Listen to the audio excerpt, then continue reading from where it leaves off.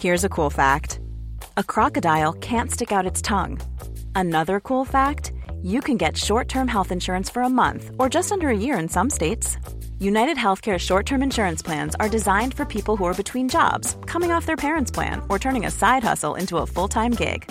Underwritten by Golden Rule Insurance Company, they offer flexible, budget-friendly coverage with access to a nationwide network of doctors and hospitals. Get more cool facts about United Healthcare short-term plans at uh1.com. Quality sleep is essential. That's why the Sleep Number Smart Bed is designed for your ever-evolving sleep needs. Need a bed that's firmer or softer on either side? Helps you sleep at a comfortable temperature? Sleep Number Smart Beds let you individualize your comfort, so you sleep better together. J.D. Power ranks Sleep Number #1 in customer satisfaction with mattresses purchased in-store. And now, save 50% on the Sleep Number Limited Edition Smart Bed for a limited time. For J.D. Power 2023 award information, visit jdpower.com/awards. Only at a Sleep Number store or sleepnumber.com. Hey there, it's Michelle Norris. I'm host of a podcast called Your Mama's Kitchen. When I travel, I'm usually looking for a way to find a taste of home when I'm not at home. And one of the things I love to do when I am at home is entertain. And Airbnb allows me to do that. When I was in California recently, I rented a house that had a great kitchen. And when we were sitting around the table, we were all thinking, we're in someone else's house. Someone could be in all of our homes as well. If you have a home, but you're not always at home, you have an Airbnb. Your home might be worth more than you think. Find out how much at airbnb.com/host.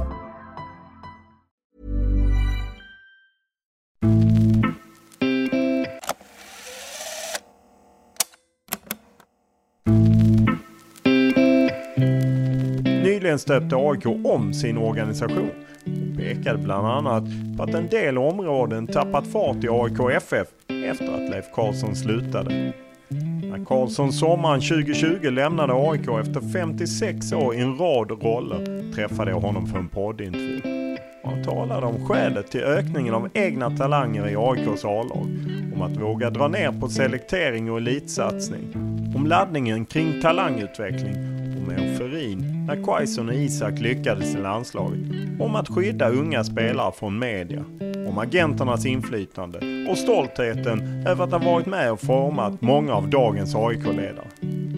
Dessutom talade Karlsson om Martin Mutumbas viktiga betydelse, om den tuffa tiden i klubben efter gallningsincidenten, om det viktiga sociala jobbet som föreningen gör, om att orka stå upp när det stormar, om att överleva i klubben trots alla ledarskiften, om den egna spelarkarriären med en cuptitel inför blott 2000 åskådare, samt om att vara målvaktstränare för Bernt Ljung, Magnus Hedman och Mattias Asper, om vinna SM-guld som ledare.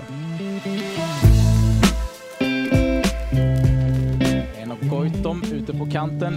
Lägget såg ju lovande ut och här är bollen i mål! Här kom det från Goitom utom räckhåll för Brattberg och så dimper den där bollen ner i högen av spelare och det är Paulus Abraham som gör 1-1 för AIK. Ett AIK som blandat i ett den här säsongen är det ungdomarna som har varit det stora glädjeämnet. Bilal Hussein, Robin Tii, Erik Karl, Paulus Abraham och Tom Strannegård är några av talangerna som gjort avtryck. Och just detta att ge sina unga talanger chansen har varit ett framgångsrecept för AIK såväl sportsligt som ekonomiskt. En av nyckelpersonerna i AIK Ungdom har varit sportchefen Leif Karlsson. Efter 23 år på den posten och över 56 år som aktiv i AIK har han nu gått i pension. Och i den här podden får han förklara varför AIK varit så framgångsrika när det gäller att ta fram och förädla talanger. Och naturligtvis om hur det känns att se gamla adepter som Robin Quaison och Alexander Isak göra succé både i ligaspelet och i landslaget. Alltså det är en rent sagt euforisk känsla. Det är jätteroligt att de har under sin tid i AIK fått den resan som har tagit dem vidare till det här. Det var inte självklart alla gånger varje gång, men de har tagit sig igenom det. De hade tillräckligt mycket vilja, ambition och verkligen ta sig hela vägen. Under Karlssons 23 år som ungdomssportchef har klubbarnas akademiverksamheter blivit allt mer professionella. Samtidigt som de får mer och mer uppmärksamhet från såväl scouter, media, agenter och supportrar. Något som Leif Karlsson inte tycker är enbart positivt. Det har blivit lite för mycket status att vara akademispelare. akademitränare, akademiförälder i sitt sociala umgänge i övrigt. Framförallt om de blir för unga.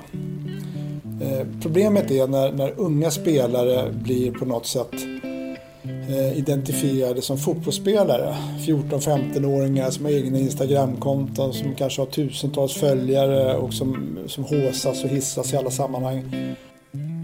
Och vi pratar såklart om den svåra balansgången mellan elit och bredd. Hur man ser till att barn och ungdomar mår bra i en tuff konkurrenssituation. Men även om hur AIK hanterade den så kallade gallningsincidenten och vad man lärde sig av den. Ja, det var väldigt tufft och det tog ett tag innan vi liksom fick grepp om vad det var som egentligen hade hänt. Och det var väl ett sådant exempel att de äldre spelarna som hade utsatt yngre spelare för någonting som de absolut inte ska behöva uppleva. Utöver detta diskuterar vi den så kallade AIK-stilen. Varför AIK varit så lyckosamt på att fånga upp talanger längs blå linjen. Om det viktiga sociala jobbet som föreningen gör. Om hur Leif Karlsson överlevt trots alla ledarskiften i AIK. Om den egna spelarkarriären med en kupptitel inför 2000 åskådare. Om att vara målvaktstränare för landslagsmålvakter som Bernt Ljung, Magnus Hedman och Mattias Asper. Och så om SM-gulden som ledare. Men som vanligt inleder vi podden med en faktaruta.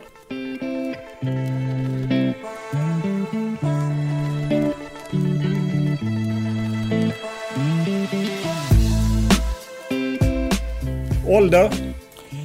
Ålder 68. Bor på Lidingö och har ett sommarställe ute i skärgården. Familj, ja, Anette, hustru och 5 barn. 5 svärbarn blir det och dessutom 13 barnbarn. Utbildning? Lärarhögskolan en gång i tiden för många år sedan. Lön? Ja, absolut. Vad kör du? Jag kör en Volkswagen Tiguan. Vad läser du? Jag läser gärna skönlitterära böcker, faktiskt lite sån här deckare. Vad tittar du på? Tittar på nyheter mest, jag tittar på tv. Vad lyssnar du på? Lyssnar på, det blir nog 2 delsvar. Dels från tidiga 60-70-tal med Beatles, Rod Stewart och liknande. Numera faktiskt på lite mer melodiös pop, kvinnliga sånger, så typ Sonja Aldén. Och så måste man ju trots allt ändå nämna Niklas Strömstedt. Inte bara för att han är AIK-are utan att han fan gör väldigt bra musik också. Vad spelar du på? Jag spelar egentligen inte någonting speciellt. Nej, det gör jag inte. Vem är för dig världens bästa fotbollsspelare? Ja, eftersom jag hade förmånen faktiskt att vara med på den tiden det begav sig, så skulle jag nog vilja säga 1958 Pelé, för då var jag där. Vilket är ditt favoritlag och varför? Ja, det är nog ganska självklart svar. Det blir ju AIK-fotboll. Vilken är din största fotbollsmerit? Ja, jag vet inte om jag har så stora meriter som spelare, men jag avgjort en Sankt Erikscupsfinal 66 mot Djurgården på Stadion. Det var häftigt.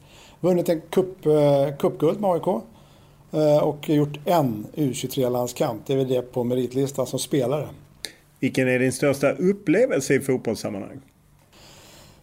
Jag kan nog säga att det är nog de 4 SM-gulden. Jag var ju med både 92 och 98 som tränare, målvaktstränare då. 2009, det var det ju, man får säga, mina killar, Micke Stare och Björn Westström som tog hem guldet. Och 2018 så var Björn kvar och Rickard tillkom, och honom har jag också haft inom ungdomsfotbollen. Så att det är en viss delaktighet i alla de 4 SM-gulden. Det känns oerhört roligt. Vilken regel i fotboll hade du velat ändra på? Ja, det finns ju faktiskt en regel, tror att den finns kvar fortfarande på 7-manna-fotboll, eller tidig fotboll i alla fall, att målvakten faktiskt får upp bollen med händerna vid tillbakaspel.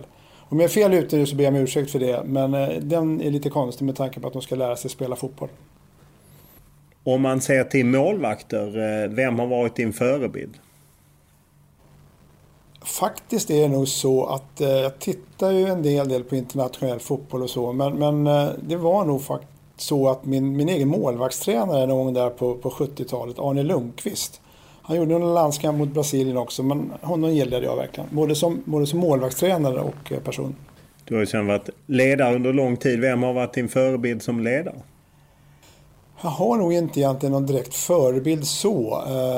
Jag har haft förmånen att vara tränare då under ett 20-tal år nästan och haft många bra målvakter. 3 landslagsmålvakter bland annat. Både Bernt Ljung, Magnus Hedman och Mattias Asper. Och sen kan jag säga att jag har sett tränare på lite olika sätt vinna SM-guld. Stuart på sitt sätt, extremt skicklig fotbollstaktiker. Tommy Söderberg med sitt empatiska ledarskap på sitt sätt som jag verkligen beundrar mycket. Och sen Micke Stare var väl lite grann en mix av de två. Och Rickard också. Så att många goda förebilder som tränare kan jag säga. Vilken är din favoritfilm? Ja, jag ser en hel del på film och faktiskt är det en fransk film som heter En oväntad vänskap. I vilka tillfällen ljuger du? Jag vill nog påstå att jag inte ljuger. Möjligtvis någon vit nödlögn när man ska ha någon överraskning på gång. Vad var du bäst på i skolan om vi tar bort gymnastiken? Jag var väldigt intresserad av historia och kunde hela svenska kungalängden på den tiden. Och det var väl ett intresse som lite grann lever kvar faktiskt. Vad gör dig rädd? En gång till. Vad gör dig rädd? Jag är rädd för att mina närmaste ska på något sätt skadas eller utsättas för sjukdomar eller liknande. När var du riktigt lycklig senast? Det var de tillfällen när jag och min fru har dels gift oss men framförallt när vi för ett år sedan förnyade våra löften efter 25 år. Vilket var ett häftigt tillfälle med alla barnbarnen på plats. När grät du senast? Jag gråter faktiskt oftast av lycka eller jag är ganska tårmild sådär. Och liten episod faktiskt när jag tänker efter från senaste midsommarfirandet med alla barnbarnen. När lilla 5-åriga Bella ser sin 2-åriga yngre syster behöva hjälp med någonting. Hon ser det, springer dit, hjälper henne och sen springer hon tillbaka och gör sitt eget. Omtänksamhet och tankar om varandra, det berör mig mycket. Stefan Ishizaki, har han något alternativ? Ja, han har Eliasson. Och här, Alexander Isak. Ja, visst är det något på gång i AIK som fostrar många spännande egna spelare. Och det här är en utav dem i AIK. Sedan barnsben, aldrig spela för någon annan klubb. Alexander Isak. Alexander Isak är det färskaste exemplet på en spelare som fått chansen tidigt i AIK och använt det som en språngbräda ut i livet som utlandsproffs. Även om Malmö FF och Brommapojkarna definitivt är med i matchen om de starkaste akademierna, så går det absolut att hävda att AIK är en av de klubbar som varit bäst på att ge sina talanger chansen samtidigt som man skördat sportsliga framgångar. Detta trots att AIK sedan några år tillbaka, tvärt emot sina konkurrenter, beslutat sig för att vänta med akademiverksamhet till efter spelaren blivit 13 år.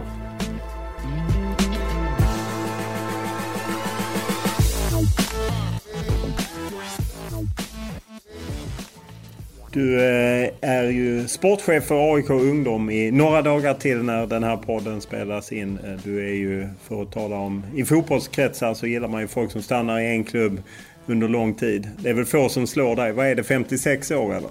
Ja, 56 år. 64 gjorde jag min första match som pojklagsspelare i AIK.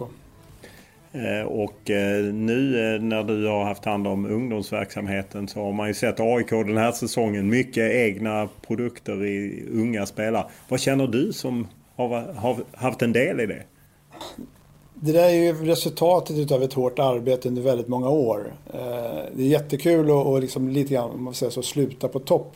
Men att se alla de här unga spelarna komma in och spela och inte bara vara med i truppen utan vara med dessutom i startelvan och göra flera gånger avgörande insatser. Än så länge så är det inte så många matcher vi ser det här, men oavsett det så kan vi säga att ett hårt arbete från en grundidé som vi kallar från U till A inom AIK som har levt under alla de här dryga 20 åren och ett oerhört hårt arbete av väldigt många skickliga, duktiga och engagerade ungdomstränare. Är man lite krass kan man säga att det är kanske ekonomin som tvingar en att satsa på unga spelare samtidigt. Så någonting har ni gjort rätt som ändå plockat fram så många. Vad är det ni har gjort rätt? Jag kan säga så här, jag har väl haft någon form av enkel ledningsfilosofi för min egen del. Som består av tre komponenter. 1. Tro på en idé. Till exempel det här från U till A. 2. Förankra den idén i klubben och hos medarbetarna. Och vid behov, vilket har haft möjlighet och kanske anledning att göra i vissa sammanhang, rekrytera rätt medarbetare till det. Och dessutom vara tålmodig och uthållig i ditt genomförande. Gör kanske vissa smärre justeringar men ändra inte om för att någonting inte har gått som man har velat. Tro på grundidén och gör en del justeringar, smärre sådana vart efter när man märker och gör analysen av att så här kanske vi också skulle kunna göra. Och det har anammats på ett bra sätt under alla åren och vi har ju sett resultaten tidigare, 90-talisterna, alltså de som är födda på 90-talet kan man säga, typ Robin Quaison, Anton Saletros eller Alexander Isak har ju bidragit både sportsligt och ekonomiskt till AIK. Och nu den här senaste, de som är födda på 00-talet, så har vi faktiskt flera som varit inne och spelat ordinarie senaste matcherna. Så att det är häftigt att kunna blicka tillbaka på det. Om man ser från U till A, det låter ju enkelt. Vad är det man gör för att lyckas med U till A? För det låter som en knäckfråga. Ja, grundidén ska ju finnas och vara liksom förankrad i hela organisationen. Och sen handlar det nog rätt mycket om att få in rätt medarbetare. Vi har haft förmånen att rekrytera och ibland kanske lite tur men också lite magkänsla på vilka som är med på idéerna från början och är beredda att genomföra dem i praktiken. Jag har ju inte varit tränare på ganska många år nu men haft möjlighet att se till de tränarna. Och det har också varit så att från U till A, vilket kanske inte är lika uppmärksammat, har gällt även tränare och ledare. Tittar man på dagens organisation, ledning i AIK, så klubbdirektören Björn Westström var i 10 år hos mig mellan 1999 och 2009. Tränarorganisationen i övrigt för A-laget, Rickard Norling, Patrik Gildefalk, Tobias Ackerman, scoutingchef, Henrik Jurelius, sportchef, kommer från ungdom. Båda tränarna på damsidan, Caroline Sjöblom och Robert Svanström, kommer från ungdom. Dessutom så har det varit en plattform för tränare och ledare som har tagit karriärväg utanför AIK. Jens Andersson har varit hos mig, Micke Stare som jag har sagt. Vi har flera som har tagit karriärväg vidare till andra organisationer, typ förbund. Sofia B. Karlsson till RF, Peter Wemberg, förbundskapten U19, Elimineri som är chef över nationella fotbollsutbildningarna på förbundet. Så att vi har haft en väldigt bra plattform för många att utvecklas. Och det är extra roligt att många av dem utvecklas vidare inom AIK. Och det innebär att det finns någon form av AIK-identitet som lever vidare. Och det är det som jag tror att hela tiden har vi fått fram minst 1 eller 2 spelare varje år.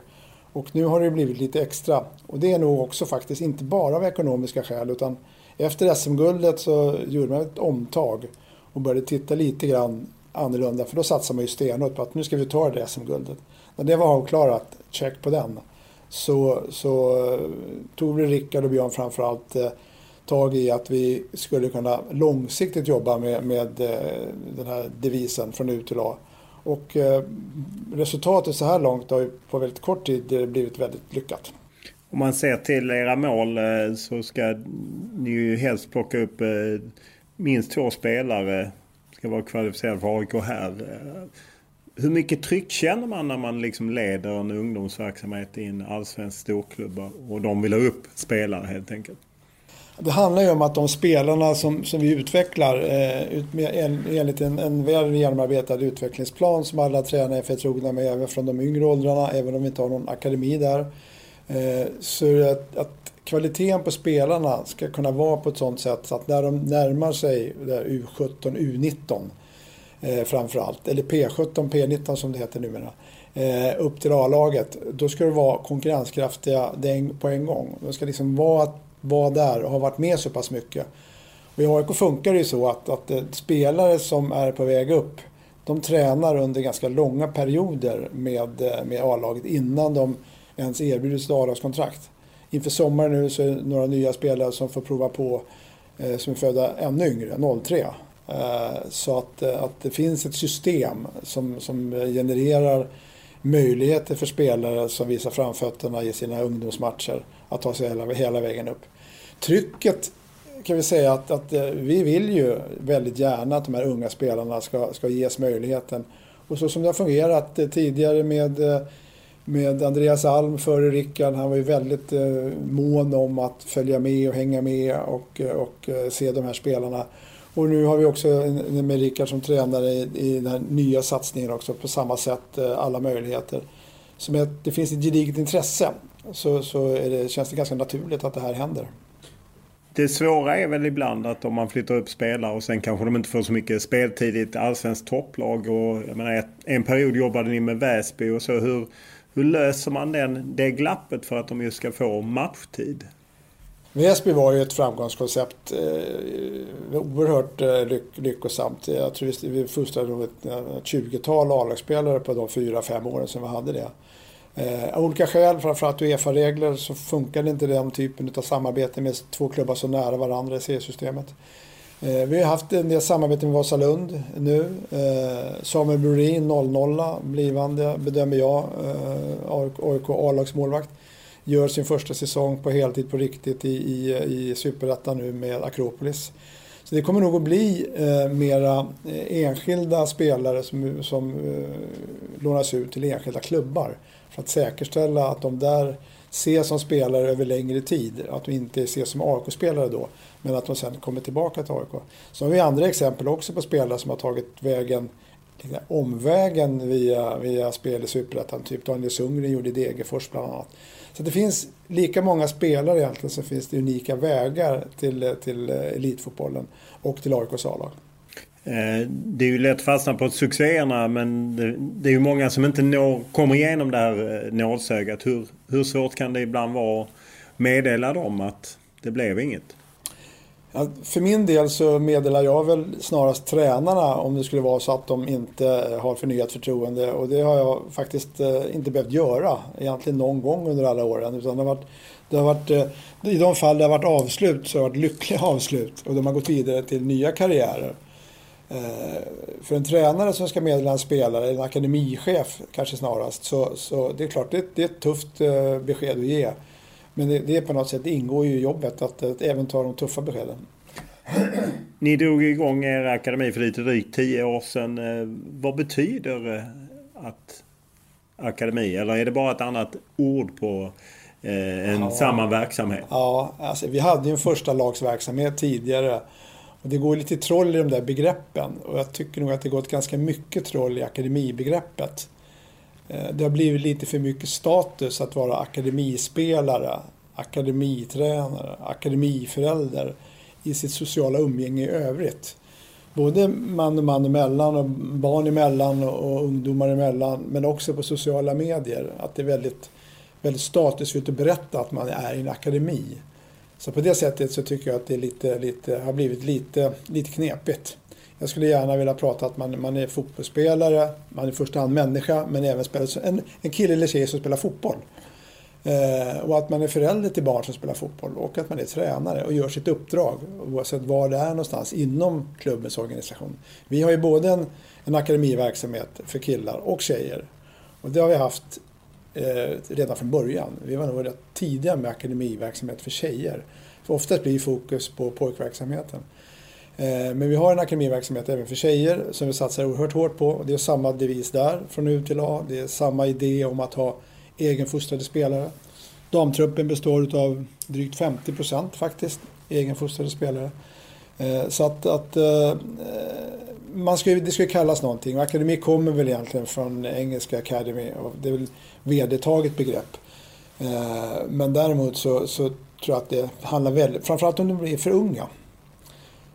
Problemet är när unga spelare blir på något sätt identifierade som fotbollsspelare. 14-15-åringar som har egna Instagramkonton, som kanske har tusentals följare och som håsas och hissas i alla sammanhang. Hur kan man motverka det? Ja, att man inte håsar och hissar dem så mycket. Att inte ha så mycket framgångsbeskrivningar med matcher med vinster mot internationella toppklubbar. Att highlighta det så oerhört mycket. Men det ligger väl mycket på de vuxna ledare? Ja, det är alltså alltihopa är ju föräldrar- och ledarfråga. Föräldrar trycker på väldigt hårt. De tycker att det är viktigt att deras barn är framgångsrika. Föräldrar tidigare tillbaka, det var ju liksom hög lön, fint boende och sånt där. Men ofta handlar det om framgångsrika barn. Och framgångsrika barn som spelar fotboll spelar en akademiverksamhet. Så det skapar ju på något sätt status. Jag skulle gärna se att man i större utsträckning taggar ner till det där lite grann. Och då tror jag en av de sakerna som vi har gjort som åtminstone de yngre åldrarna har medverkat till det är ju att vi för några år sedan tog bort akademin i de yngre åldrarna. Ja, för det är ju det jag tänkte också komma till, just att ni gick ju på något sätt mot strömmen får man ju säga när ni 2017 ändrade och flyttade. Man blev inte akademispelare för man är 13 oavsett om man är kille eller tjej. Vad låg bakom det? Ja, det får jag nog ta på mig personligen ganska mycket. Därför att jag både som förälder och mor- och farförälder och har sett alla de här killarna och tjejerna som spelar fotboll i AIK och haft en del samtal med föräldrar. Och när jag tillräckligt många gånger hade hört om föräldrar som berättar om hur den här uttagningen gick till. Jag var själv med och tog besluten att sänka åldern från till och med 15 eller från 13 i alla fall till 11 till 9. Utifrån någon sorts konkurrensperspektiv i Stockholm. För ungdomsfotbollen i Stockholm, som jag vet, att den är väldigt speciell. Den liknar nog inte någonting annat, i alla fall inte i Sverige, med konkurrens och så. Och när jag hade hört berättelser tillräckligt ofta hur det här 8-årsåret inför 9-årsåret påverkade familjen och familjens liksom situation och barnens mående. Jag kommer framförallt ihåg någon mamma som berättade om sin son var det då, som hade sagt: mamma, tror att jag kommer med? Och då präglade det ett helt år. Och kanske tidigare än så i värsta fall. Så att det jag gjorde då, det var väl att initiera, och det här är alltså i januari 2016. Initiera en översyn, ingenting mer än så. En översyn utav verksamheten, akademiverksamheten. Tillsatte en intern arbetsgrupp där de då ledande var med. Johannes Wiklund som nu är akademichef, Eli Meneiri som nu är på förbundet, Tobbe Ackerman, chefscout för A-laget, var med. Björn var med som referens. Och Peter Wennberg var med som också nu är på förbundet. Där kom det igång diskussioner kring det här. Högljudda diskussioner, initierade diskussioner, laddade diskussioner om det här i förhållande då till om vi gör något annat, vad innebär det för vår situation gentemot andra klubbar. Så. Sen tog jag också initiativ till och tog kontakt med externt killar som jobbar i de olika organisationer, förbund och så. Så att jag fick med mig, vilket jag är oerhört glad över, både forskningsperspektivet, Per Nilsson, Centrum för idrottsforskning, de 3 utvecklings- eller utbildningscheferna på hockey, innebandy och fotbollsförbundet, Anders Wahlström, RFs barn- och ungdomsansvariga, Dennis Hurtin som då var ungdomsansvarig i Älvsjö AIK, som var en klubb som inte bedrev selekterad verksamhet. Ska jag säga, Tobias Östberg, medförfattare till boken Barn- och ungdomsfotboll, ingen lek. Så det var en ganska bred referensgrupp. Hoppas att jag inte glömde någon nu. Men där förde vi också en dialog om det här. Och den pågick ganska länge faktiskt. Vi stötte och blötte fram och tillbaka och sådär. Och i slutändan så när vi hade gjort det färdigt så var vi mogna över att nej, vi ska inte selektera barn. Vi ska inte utsätta barn för den situationen. Där 2 kompisar kanske från förskolan gick i skola tillsammans. Och en just då bedömdes vara lite bättre på att spela fotboll. Hamnade i en grupp, fick en akademitränare, träningstider. Och den som inte var lika bra just då hamnade i en annan grupp och fick en föräldratränare. Och i och för sig lika mycket träning har man alltid fått möjlighet till AIK. Men det blev skillnad. Och den skillnaden ville vi komma ifrån. Och då tog vi beslutet, eller lade fram det för styrelsen. Väl underbyggt givetvis med den här bakgrunden. Vad var riskerna som man såg om man liksom genom att göra så här? När inte andra klubbar gör så här? Nej, alltså ungdomsfotbollen i Stockholm då, för de flesta klubbar i övriga landet har ju inte den här diskussionen överhuvudtaget. De började där vid 13, 14, 15, 16 kanske till och med. Med selekterade lag. Men konkurrenssituationen i Stockholm. Alliansen, AIK, Djurgården, BP, Hammarby kan vi också berätta lite grann om. För den allians där klubbarna träffas med kontinuerliga möten och sånt. Men samtidigt finns en konkurrenssituation. där föräldrar väljer klubb utifrån vad man tycker kunna ge bäst möjlighet för en son eller dotter att lyckas som fotbollsspelare. Och tror man som förälder på att en tidig selektering och tidig uttagning till ett akademilag är vägen till ett A-lag, då kan man välja det. Det var den diskussionen som fördes. Samtidigt sa vi att det finns nog en hel del föräldrar till ambitiösa föräldrar till barn som tror att det är rätta vägen. Och samtidigt gjorde vi bedömningen att det fanns tillräckligt många kloka föräldrar som värnade om barns välmående mer än en tidig akademisatsning. Och än så länge så ser vi inga tecken på... Nej, för det har ju gått 3 år. Har ni märkt något tapp? Nej, direkt första året där så det kom det lite grann liksom, vi förberedde och diskuterade och liksom hade en dialog och sånt. Men då var det nog en del föräldrar som valde att lämna AIK. Vilka som väljer när de kommer in som 5, 6, 7-åringar, det vet ju inte riktigt hur man väljer då. Men inflödet till knatteskolan då, 5-6-åringar, det har inte minskat, snarare tvärtom.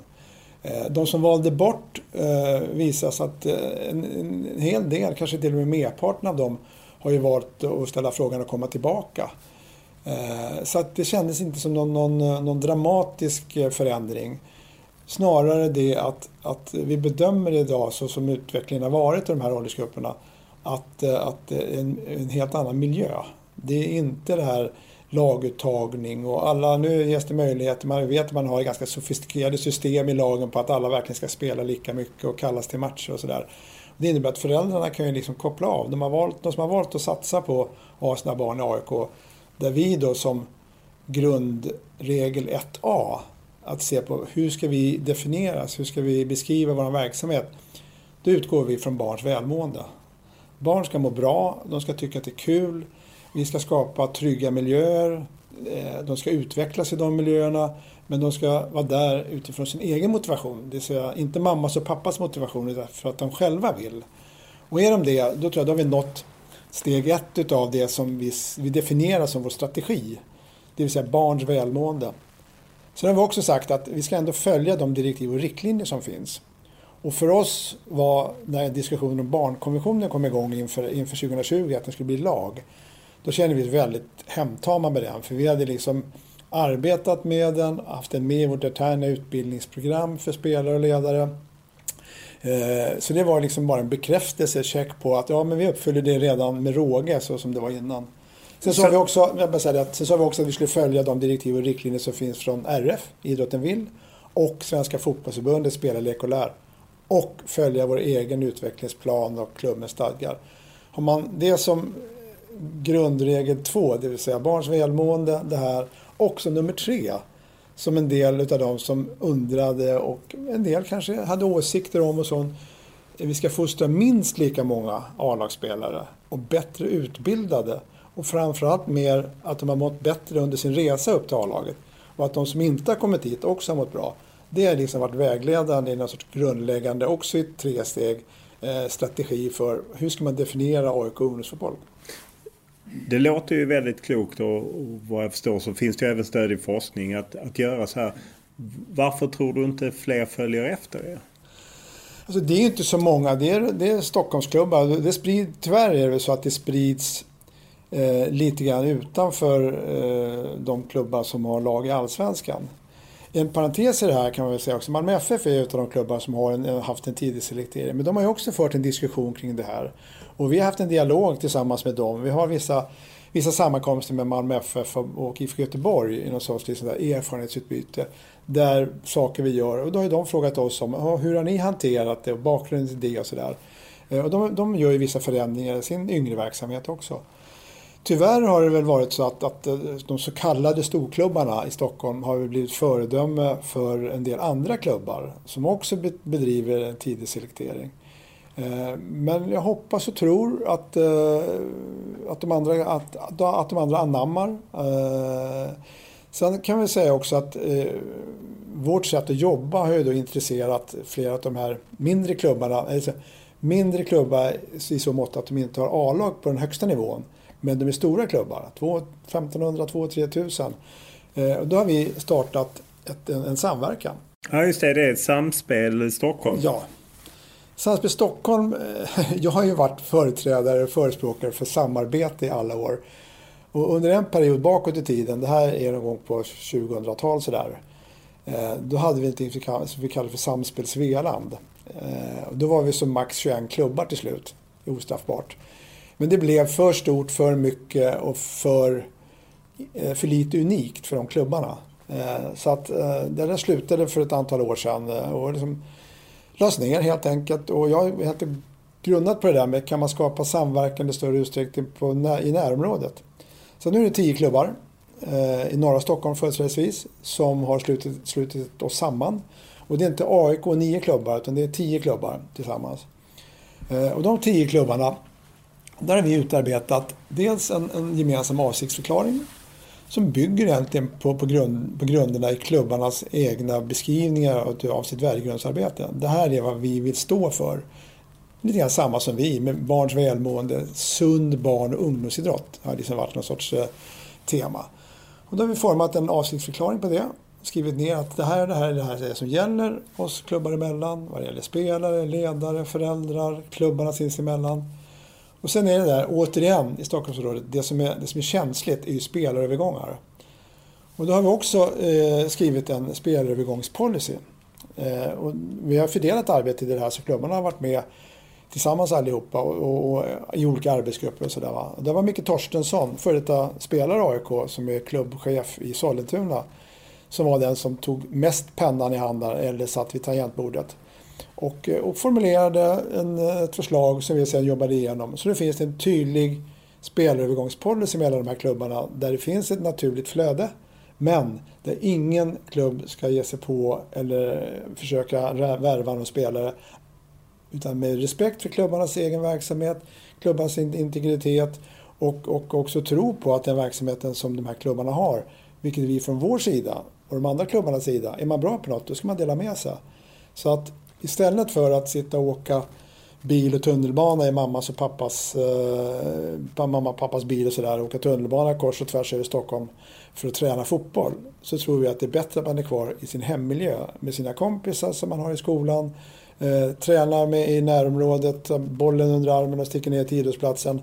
Men att man också vet som spelare att det finns en grupp, ett nätverk där man kan vara en del i. Så att den dag man lämnar och vill lämna och kanske ska lämna sin egen klubb, då finns det i det här samarbetet klubbar på olika nivåer. Allt ifrån allsvenskan och ner till division 4-5 sådär. Så att det finns alla varianter. Och spelarflödet är ju tänkt också att gå åt alla håll. Mellan klubbarna sinsemellan. Om nu AIK är den klubben som har lag i allsvenskan idag, så ska det dels kanske komma spelare, och de kan komma i olika åldrar beroende på, men klubbarna ska hela tiden vara överens. Och jag tror som en idé är ju att antingen så fostras man och spelar A-lagsfotboll i den mindre klubben och intressant för att komma till allsvenskan senare. Eller så går man till exempelvis AIK i samband med att man börjar på gymnasiet, en naturlig del. För där tror jag att vi har någonting i samarbete med Solna gymnasium som, om vi nu vill ligga i topp i väldigt mycket. Vi har någonting som man brukar kalla bäst hur man än mäter. Så är nog vårt samarbete med Solna gymnasium någonting som ligger i topp i landet. Och vill man satsa då som 16-åring på att ta sig vidare, då kan det vara ett alternativ. Så att det finns alla olika varianter. Och dessutom de spelare som då trots allt inte, som finns i våran P19-verksamhet eller F19-verksamhet och inte tar sig upp i våra A-lag, då finns det ett flöde åt andra hållet. Så att de kan förgylla de klubbarnas verksamhet och nå framgång där. Och kanske i bästa fall komma tillbaka igen. Så att det här spelarflödet är noga beskrivet. Och tyvärr blev vi lite stopp på det här, för vi skulle dra igång en massa aktiviteter och information och sammankomster och sånt nu i våras. Men vi låter det bero och så kör vi igång när vi får. Stoppad av corona helt enkelt. Ja, av corona-effekten, jag säger så. Och man ser, jag vet ju att det var någon motion på AIKs senaste årsmöte ville på något sätt komma från AIK-stilen och lite vad det här stod i ungdomsverksamheten. Och det finns ju liksom en diskussion om det här med att man inte har tabeller i samma utsträckning och så. Vad är din reaktion på att det kommer motreaktioner? Ja, man kan fundera lite grann vad motreaktionerna består i egentligen. Motreaktion mot AIK-stilen har jag väldigt svårt att inse vad den står för. Jag menar, vi har ju sedan lång tid tillbaka i AIK aktivt jobbat med AIK-stilen, det vill säga hur vi ska vara mot varandra, hur vi ska bete oss, liksom vilken dialog vi ska ha med varandra, på vilket sätt vi ska liksom hjälpa varandra och så hela vägen, både bland barn, ungdomar och vuxna och så. Vi har ju 5 ledstjärnor i vår verksamhetsplan som är väldigt tydligt definierade hur umgängesformen ska vara. Allas lika rätt att vara med oavsett. Vi bygger på diskrimineringsgrunderna, allas lika rätt att vara med. Så att AIK-stilen skulle vara någonting som du nämnde, årsmötet och motion och sådär. Att det skulle vara någonting som man som vuxen medlem i AIK skulle vilja ta bort. Det är väldigt svårt att förstå. Det är möjligt att det riktar sig lika mycket mot ett sätt att jobba med ungdomsverksamheten i övrigt. Vi har lagt mycket kraft och engagemang i att jobba med värdegrundsarbete. Och vi har i olika omgångar haft olika personer anställda på heltid med det. Sofia B. Karlsson, som nu jobbar på RF, var med och gjorde ett utbildningsprogram som heter Fotboll för alla, som ingår i vår information och utbildning för barn och ungdomar. Max Bergander, som är värdegrundsansvarig, har varit nu under ett antal år inom ungdomsfotbollen och kommer att jobba med värdegrundsfrågor och CSR i hela AIK fotboll.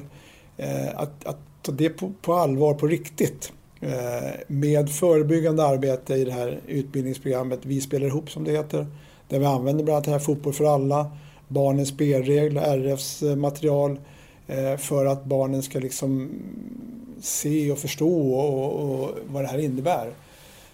Så att om du går ner på Skytteholm idag och frågar någon spelare vad AIK-stilen är, då tror jag att de allra flesta liksom kan ge en definition på det. Så att det skulle kunna vara något kontroversiellt, det är svårt att förstå. Men däremot så tror jag att vår satsning på det, och dessutom att vi också jobbar väldigt mycket, även om vi har en bit kvar där, på att vara en jämställd klubb, att jämställdhetsarbete och den typen av, så som en del kan uppfatta de mjuka värden, har varit någonting som en del har haft åsikter om. Och jag tar väl de diskussionerna när de dyker upp.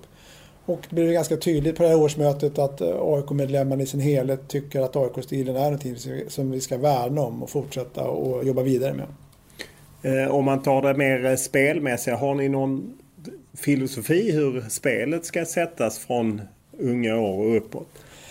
Ja, vi har ju en väldigt noggrann utarbetad utvecklingsplan. Nu är jag inte den som ska gå in i den och liksom, beskriva den, för det är inte min huvudinriktning. Däremot så har vi då 4 stycken utvecklingschefer faktiskt. Och om vi delar upp verksamheten på akademin, utvecklingschef inom pojkakademin, Magnus Famberg, tidigare bland annat i Brommapojkarna och i Brand i Norge. Skicklig fotbollstränare som är ansvarig för att utvecklingsplanen överförs via tränarna ut i träningsverksamheten.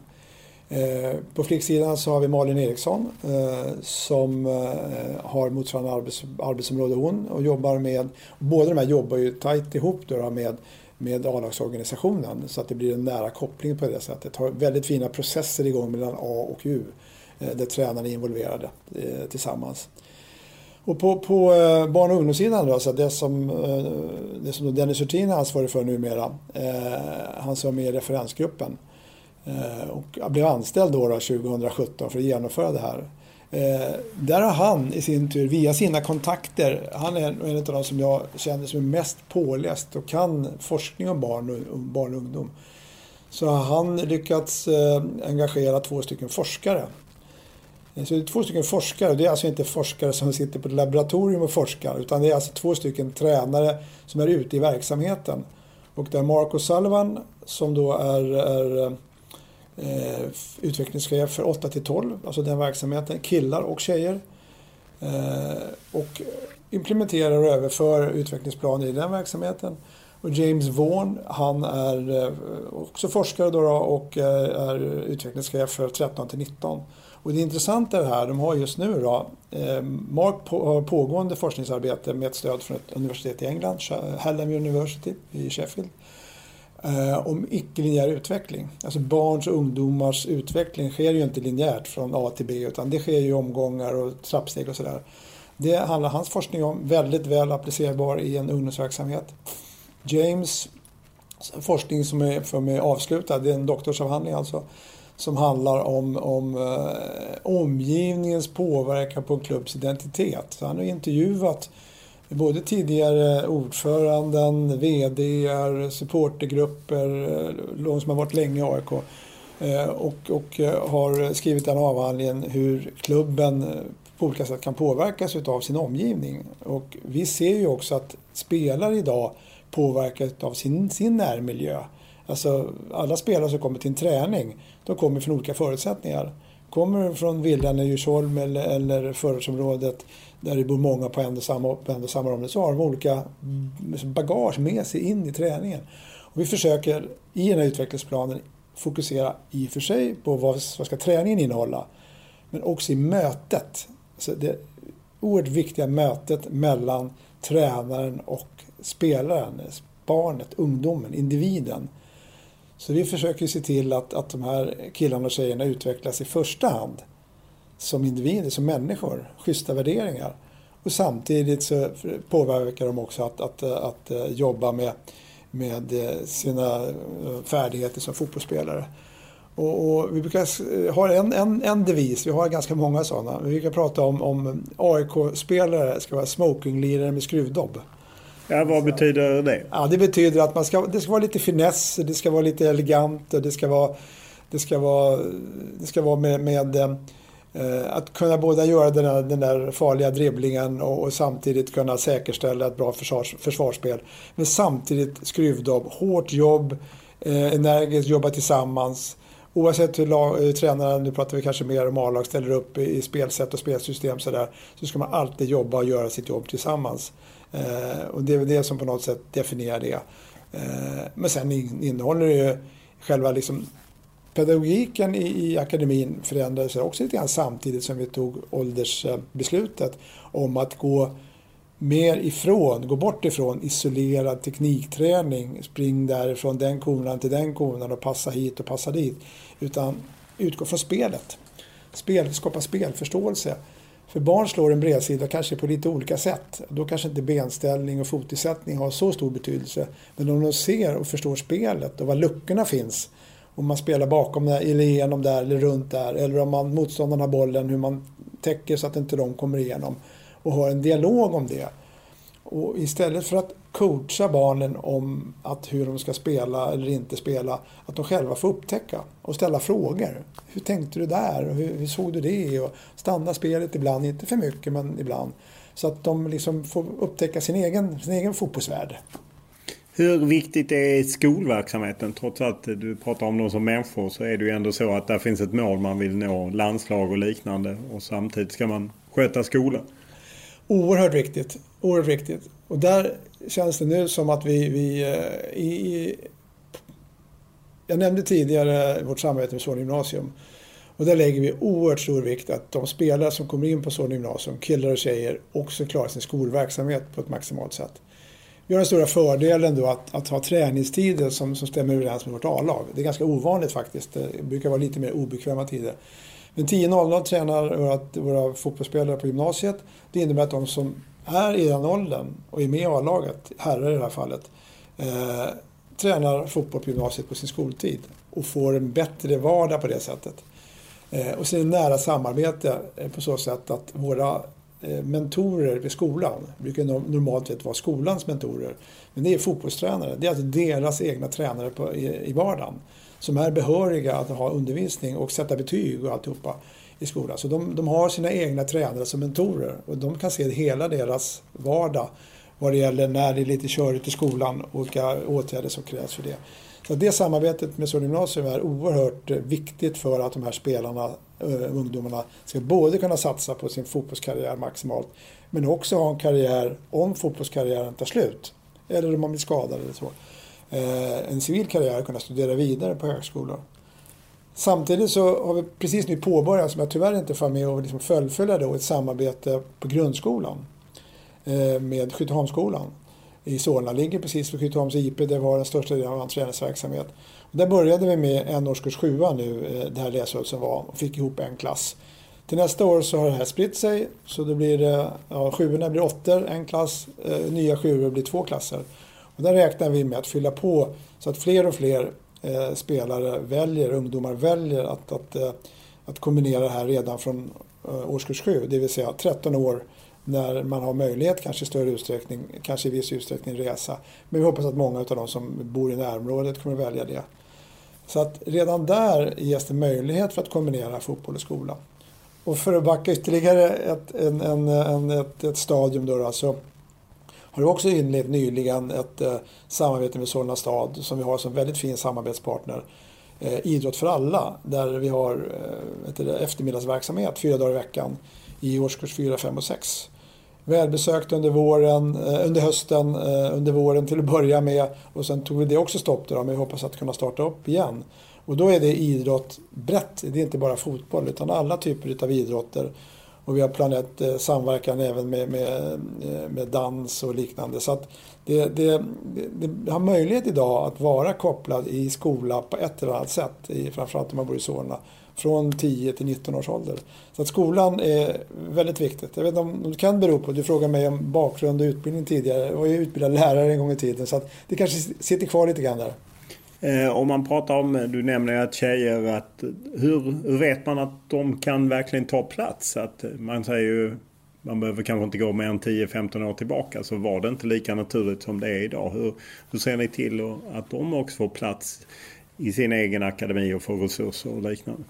Alltså det här med resurser och flick- och pojkverksamhet är också ett sånt där påbörjat där vi har kommit ganska långt men inte riktigt i mål.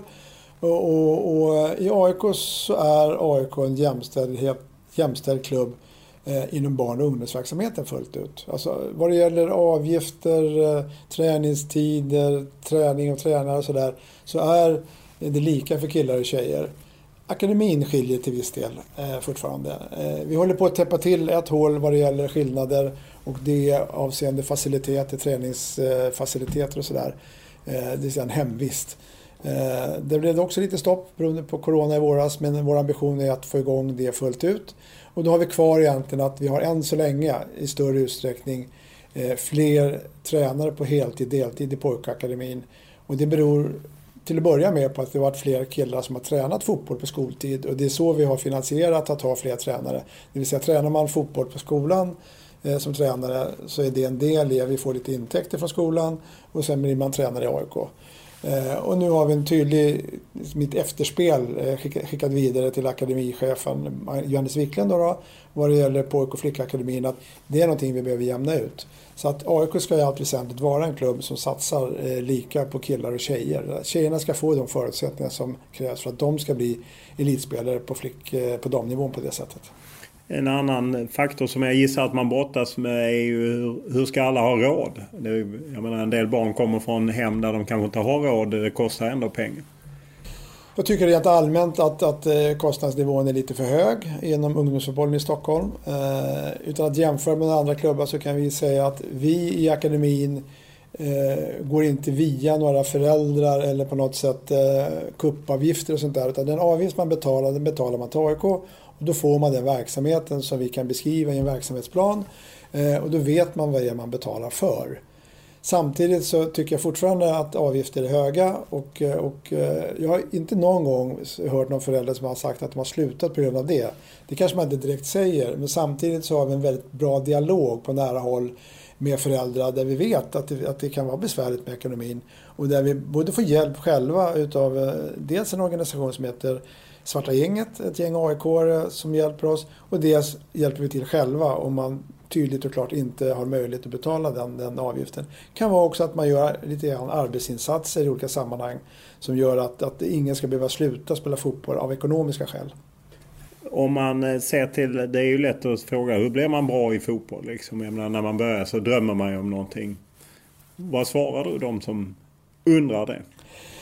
Alltså, alla ska ju ha sina drömmar. Alla ska ges möjlighet att drömma sina drömmar. Och det handlar väl också om det man själv lägger in. Det vill säga den vilja och den ambition och den tid och så som den entusiasm man tar sig an det här. Så kan ju drömmarna se lite olika ut. Drömmarna måste ju inte hela tiden vara att spela på högsta nivå i Allsvenskan eller Europa och sånt där. Man kan ha andra typer av drömmar. Och den dagen drömmen kanske inte slår in, då kanske man kan hjälpa dem att hitta alternativa karriärvägar som tränare eller vara kvar i fotbollsfamiljen på lite olika sätt, som, även om man inte tar sig hela vägen som spelare. Kan du se när du ser ett gäng 7-åriga killar säga den blir bra, den blir inte bra? Absolut inte. Nej, det finns de som ser ut som att de är skickligare på att spela fotboll och bättre bollträff och sådär. Och det finns de som påstår sig kunna säga det. Jag tillhör inte dem, och jag tror de flesta inser att det är nästintill omöjligt. Utan att ge några namn. Så jag har exempel på spelare som har slagit igenom i AIK, men som 14-15-åringar så sent i karriären, kanske till och med ännu senare, inte såg som nästa A-lagsspelare. Så att man ska nog vara försiktig med att bedöma spelare på det sättet. Det är så väldigt mycket mer än bara vilken fallenhet man har för boll och spela med boll, oavsett bollsport och så. Utan det är så mycket annat som spelar in. Så att man ska nog vara försiktig med det, och det är många som tar sig vidare utan att ha varit stjärna när man var 8, 10, 12 år. Samtidigt, Brommapojkarna är ju ett exempel, och jag menar, det var ett par veckor sedan var det ett långt reportage i DN och hur många elitspelare de har många i landslaget och så, som ju på något sätt blir ett kvitto på att tidig selektering, akademi, att det ändå är en bra väg. Kan det vara så att bägge vägarna är bra? Var en klubb så väljer sin väg, och jag väljer att inte recensera hur andra klubbar gör. Rent generellt så kan jag väl säga att vårt sätt att tänka om barns välmående väger på något sätt över så många som möjligt. Vi följer som jag sa RF-devisen, så många som möjligt, så länge som möjligt, så bra som möjligt. Och vi tror att med det sätt som vi jobbar så tror vi att fler håller på längre. Det finns ett alldeles för tidigt tapp i spelare när det gäller, faktiskt också senast jag såg från Centrum för idrottsforskning, typ 11 års ålder och sådär på killar som slutar. Tappet är så störst då. Det kan man ha olika teorier om vad det beror på. Det kan vara bristande intresse generellt. Det behöver inte innebära att akademin är någon bov i dramat. Men det är någon signal där som vi behöver ta på allvar. Och där tror jag att ger man möjlighet att fler upplever sig lika viktiga längre, så tror jag att fler kommer fortsätta också. De här frågorna om selektering, toppning, allting. Varför är det så laddat? Ja, det beror nog på att det finns en konkurrenssituation, och det handlar om barn, och jag menar, barnkonventionen blir lag, barn far illa i olika sammanhang, och då för många barn som kanske har jobbigt, om man säger så, i hemmiljö och sånt, så kan idrotten vara en plats där de kan få må bra, och då är det viktigt att den miljön är trygg och att de känner sig välkomna, att de har schyssta kompisar där. Så att jag tror att det är viktigt att det är en diskussion kring det här, för är det någonting vi vuxna ska liksom värna om, så är det våra barn. Det är våra barn som är allas framtid.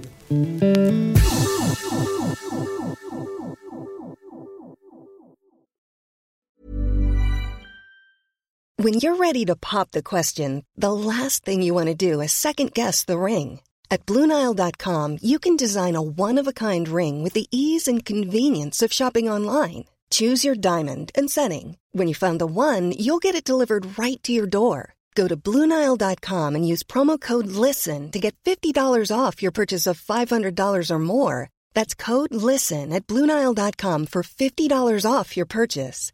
BlueNile.com, code LISTEN. This is Paige, the co-host of Giggly Squad, and I want to tell you about a company that I've been loving, Olive & June. Olive & June gives you everything that you need for a salon-quality manicure in one box. And if you break it down, it really comes out to $2 a manicure, which is absolutely insane. It's also so easy to get salon-worthy nails at home with Olive & June. The difference between how your nails used to look when you did them yourself and now with the Mani system is a complete game changer. The best thing about Olive & June, too, is it's a quick dry. Dries in about 1 minute, lasts for 5 days, and full coverage in up to 1 to 2 coats. Visit oliveandjune.com/perfectmani20 for 20% off your first system. That's oliveandjune.com/perfectmani20 for 20% off your first system. Everyone knows therapy is great for solving problems, but getting therapy has its own problems too, like finding the right therapist, fitting into their schedule, and of course, the cost. Well, BetterHelp can solve those problems. It's totally online, and built around your schedule. It's surprisingly affordable too. Connect with a credentialed therapist by phone, video, or online chat, all from the comfort of your home. Visit BetterHelp.com to learn more and save 10% on your first month. That's BetterHelp, H-E-L-P.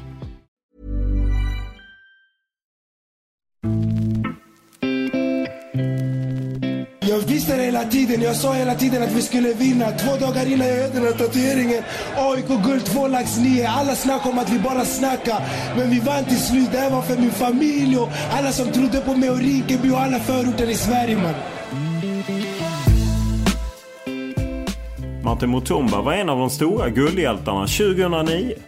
Han var också startskottet för en våg av talangfulla spelare från Stockholms nordvästra förorter som bidragit starkt till AIK de senaste åren.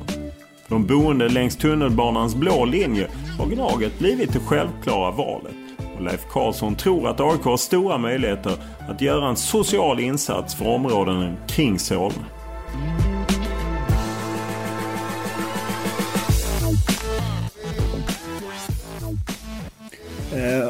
AIK har ju på senare år upplevt ännu starkare knutit an till det man kallar en linje blå, liksom lokala spelare och så. Hur viktigt är det för en klubb? Linje blå är ju en devis också då, som siktar mot blå linjen. Solna ligger också på blå linjen, även om inte det är ett område på det sättet. Jag tycker att en förankring i närområdet är av godo. Därför att det innebär att både de som finns där, kort anpassningstid till att vara i en klubb jämfört med man kommer från andra länder eller andra miljöer. Det finns också en identitetsskapande faktor, det vill säga de som har varit ungdomsspelare i AIK blir ju många av dem fler på läktarna än vad de blir i vårt A-lag. Och kan man skapa en miljö där de har som förebilder, de spelare, sina kompisar. Jag vet ju, man hör de spelare nu som spelar, så deras yngre kompisar är ju sådana som har varit med tillsammans med dem och spelat på gården där hemma och sådär. Så att det skapar en samhörighet inom hela AIK-familjen. Så spelet mellan dem på plan och dem på läktaren är en kraft som vi kanske inte kan nyttja just nu, men som är oerhört stark i vanliga fall. Och den har varit stark även nu, där det finns ett samspel mellan spelare, klubb, medlemmar, supportrar, sponsorer, alla som definierar sig som AIK-are sluter sig samman. Och det hoppas och tror jag kommer definitivt att märkas i en större utsträckning framöver. En spelare som nämns är ju Martin Mutumba, som ju har gått hem i en del ställen längs blå linjen och så. Vad är din bild av vad han har betytt? Martin har betytt oerhört mycket. Om man tittar på spelare som har tagit sig vägen till AIKs A-lag så är det två ganska bra exempel som är nästan lika gamla. Det är Martin som är född 85 och Per Karlsson som är född 86. De har ju haft en helt olika miljö under sin uppväxt. Men båda har kommit till AIK.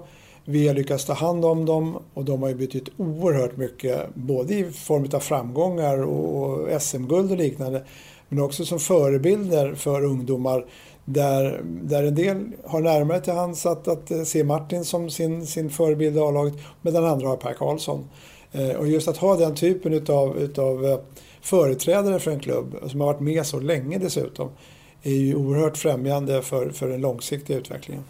Ja, och det är ju ingen tvekan om att många fotbollsklubbar inklusive gör en stor social insats. Liksom. Upplever du att politikerna förstår vilken insats ni och andra gör? Jag tycker nog att vi har ett ganska bra samarbete med Solna stad faktiskt. De är lyhörda och är med på att dra igång saker. Och just nu vet jag att som jag nämnde, Max Begander som då är värdegrundsansvarig i hela AIK fotboll. Där förs en dialog där jag har initierat den från början, där Björn Westerholm och han för en dialog med hur vi ska kunna utveckla det här ytterligare. För det finns ju områden i Solna också som där det är lite stökat och så. Och jag tror generellt att en klubb som AIK som har sin hemvist i en så pass liten kommun som Solna kan göra oerhört mycket för de ungdomar som finns där. Så får vi bara chansen, vilket jag hoppas och tror att vi får, då kommer vi kunna göra mycket, mycket bra saker tillsammans för ungdomarna där. Ja, för vilket ansvar kan fotbollen ta kring, jag menar, ser man utvecklingen i samhället, rätt hårda tag och det är kriminalitet och skjutningar som blivit en del av det. Vilket ansvar kan en förening som AIK ta där? Så AIK är allmänna idrottsklubben. Vi ska ju vara öppen för alla. Alla som vill komma till AIK ska ju ha möjlighet att komma till AIK. Samtidigt har ju vi sagt att inom ramen för det här samspelet med klubbarna i Stockholm så tror vi att ett samspel i närområdet är än viktigare. Och i och med att det samspelet grundar sig i klubbarnas värdegrundsarbete så menar vi på att de värdegrundsansvariga i 10 klubbar, då är det inte bara 1500 barn som vi når som i AIK. Då når vi kanske 13, 14, 15 000 barn. Kan vi få igång det att på samma sätt sprida de goda cirklarna? För där vet jag att det finns klubbar inom det samspelet som gör bra saker hos sig. Kan vi ta hjälp av det, vi andra klubbar, och sprida det som jag gör på, då ska vi ta ett stort ansvar. Idrotten får ju dels statligt stöd via RF, men samtidigt betalar man tillbaka genom att varje enskild person som hindras hamna i en kriminalitet är ju en sak som gynnar den framtida utvecklingen totalt sett. För några år sedan så hade Erik Niva ett starkt reportage om just några talanger som hade hamnat snett i kriminalitet och så. Vilka utmaningar har ni där som klubb? Visst är det en utmaning och vi vet ju inte riktigt allas bakgrund, men en av delarna i det här mötet mellan tränaren och spelaren som jag pratade om tidigare handlar just om att känna till, veta lite mer, ställa frågorna så att man på något sätt kommer lite grann bakom spelarens fasad så att man där kan se om det är någonting som är fara och färdig om man umgås i fel kretsar och sådär. Så att på det sättet så kan ju större dialog man kan som tränare ha som inte bara handlar om fotboll utan som handlar om vardagliga, alldagliga saker om hemförhållande, familj och allting sånt där som gör att man kan vara ett stöd även som individ och inte bara som fotbollsspelare. Det blir mer och mer viktigt, ett mer empatiskt förhållningssätt hos våra ledare blir än mer viktigt i den värld som vi lever i. En princip som ni drivs av är ju att man ska få en andra chans och helst inte stängas ut. Hur svårt kan det vara? Nej, men vi ser väl det. Alla människor kan ju göra misstag. Man kan göra ganska grova misstag. Men om man med det sagt också inser att det var misstag man gjorde och i en dialog säger att det här är ett misstag som jag gjort, det här är ingenting som jag vill fortsätta med eller fortsätta göra, så tycker jag alla människor oavsett förtjänar en andra chans. Och det har varit ett förhållningssätt där vi gäller att ta hand om barn och ungdomar som på ett eller annat sätt har hamnat lite fel. Då kan idrotten och fotbollen och AIK vara en räddning för deras del. Hur känns det när det finns vissa som man inte kan rädda som på något sätt glider över i en tuffare värld? Ja, det är väldigt tråkigt och väldigt trist. Och det vi kan göra som står inom vår makt så att säga, det är verkligen engagera sig i varje enskild individ så långt det någonsin är möjligt. Sen kan man bara konstatera att nej, vi kanske inte kan klara allting än som klubb. Men vi har i allra högsta grad den ambitionen att göra så mycket vi någonsin kan för att alla ska liksom må bra inom klubben och fortsätta vara kvar och på det sättet inte hamna fel. Du har ju själv nämnt, ni har både haft Sofia B. Karlsson och nu Max Bergander. Hur viktigt är det att man har någon som jobbar med värdegrundsfrågor? Det är viktigt utifrån perspektivet att både jobba proaktivt, det vill säga att jag har nämnt ett internt program som heter Vi spelar ihop. Varje år går vi igenom AIK-stilen, varje år har vi dialogdiskussioner med spelare, tränare, ledare, har föräldraseminarier med föräldrarna och sånt där. Så att det är liksom någonting som präglar verksamheten i allra högsta grad. När det är sagt så kommer det ändå, när 1500 barn träffas och deras föräldrar och ledare träffas, interaktion mellan människor innebär ibland friktion. Och då finns de här personerna till hands att ta hand om det också, reaktivt. Det kan skrivas en incidentrapport när någonting inte håller enligt AIK-stilen. Och då är det i första hand tränarna. Det kan vara utvecklingscheferna som ligger närmare, eller så är det Max som i nuläget är där som kliver in i en dialog med vederbörande. Och då handlar det ofta om att ett samtal, då klarar man det på ett samtal. Och det vad kan en incidentrapport gälla? Ja, det är väldigt sällan är att det handlar om barn som är elaka mot varandra faktiskt. Tyvärr är det oftast det föräldrar som har åsikter om det ena och det andra. Och föräldrar som uttrycker sig mot tränare eller på olika sätt stör verksamheten. Jag ska bara säga att vi har fantastiska föräldrar i AIK som i och med att vi jobbar så hårt med dem. Men det händer ibland att det går överstyr i någon sorts ambition. Och då kan det vara så att två vuxna kan behöva lite hjälp att prata med varandra och reda ut det tillsammans. Om man ser till att Max Bejander och sätter ihop en värdegrund. Ibland blir det ju så att en värdegrund känns som mer bara ord och inget. Hur ser man till att det som är fint på en ord på en whiteboard verkligen finns på plan? Jag vet inte hur många gånger jag har hört Max säga AIKs värdegrund ska inte vara något vackert som står i en hylla på kontoret, utan det var som den lever i vardagen. Och jag vet att han tillsammans med utvecklingscheferna också för diskussion. Hur kan vi omsätta AIKs värdegrund i praktiken i fotbollsträningen, alltså på plan med varandra? Och iaktta hur barnen, ungdomarna, spelarna interagerar med varandra. Och inte bara prata om liksom passningsriktningar och sånt där, utan också så här, vad händer där mellan dig och din kompis där? Hur kommer det sig att du rör till på något sätt? Eller bra jobbat när du gjorde tummen upp eller sådär. Så att det här lever även i vardagen. Och som jag sa tidigare, jag tror att de flesta vet vad AIK-stilen är och står för. Att vara schysst kompis. Så att i det här fallet så skulle jag nog säga att AIK-stilen lever verkligen i vardagen faktiskt. Ja, det är ju nästan 20 år sedan. Jag vet att det var en kris för AIKs ungdomsverksamhet, den här gallningsincidenten på något läger i Katrineholm. Vad betyder det i efterhand? Det betydde att värdegrundsarbetet ställdes på sin spets. Vi hade haft innan men kanske inte jobbat riktigt tillräckligt aktivt med det. Och det blev en signal till att ta tag i de frågorna. Och där jobbade vi stenhårt under ett par år. Och det är utifrån det som de här 5 ledstjärnorna idag lever vidare. Då vet jag att vi hade, när vi hade jobbat färdigt med det, jobbat färdigt gör man egentligen aldrig, men vi hade jobbat igenom det rejält. Då hade vi föreläsningar, barn hade gjort teaterföreställningar och skrivit dikter och sådär. Så på något sätt så landade hela det där i att, vänta nu, ja det där hände, nu är vi här och nu tar vi oss vidare. Så vi har jobbat med liksom AIK-stils team ända sedan dess och satt det högt på agendan för att någonting liknande aldrig ska hända igen. Så det blev en viktig signal, en väckarklocka och någonting som vi därefter liksom har jobbat aktivt med. Och därför vi tycker att det är så viktigt att det här verkligen är någonting som alla omfattas av och omfamnas av.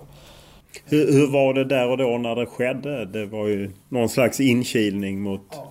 Ja, det var väldigt tufft och det tog ett tag innan vi liksom fick grepp om vad det var som egentligen hade hänt.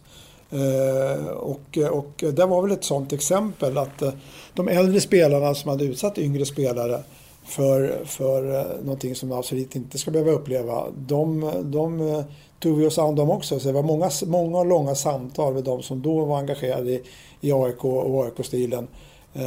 Tränare, ledare och andra.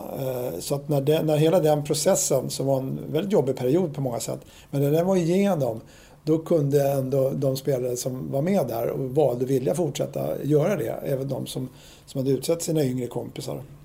Hur trygg är du att det inte sker någonting i närheten av det? Jag kan aldrig vara säker på att någonting inträffar, men jag tycker att vi har gjort precis allting som vi någonsin kan med det arbete vi har gjort och som ligger så fast förankrat hos alla. Och när vi även väljer tränare och ledare så är vi noga med att liksom kolla deras liksom synsätt på deras roll. Att du är inte bara fotbollstränare, du är också en vuxen individ som ska ta hand om barn. Fint och följsamt av Kristoffer Olsson. Här är Emil Forsberg. Olsson finns som kort alternativ. Där är Ludvig Augustinsson.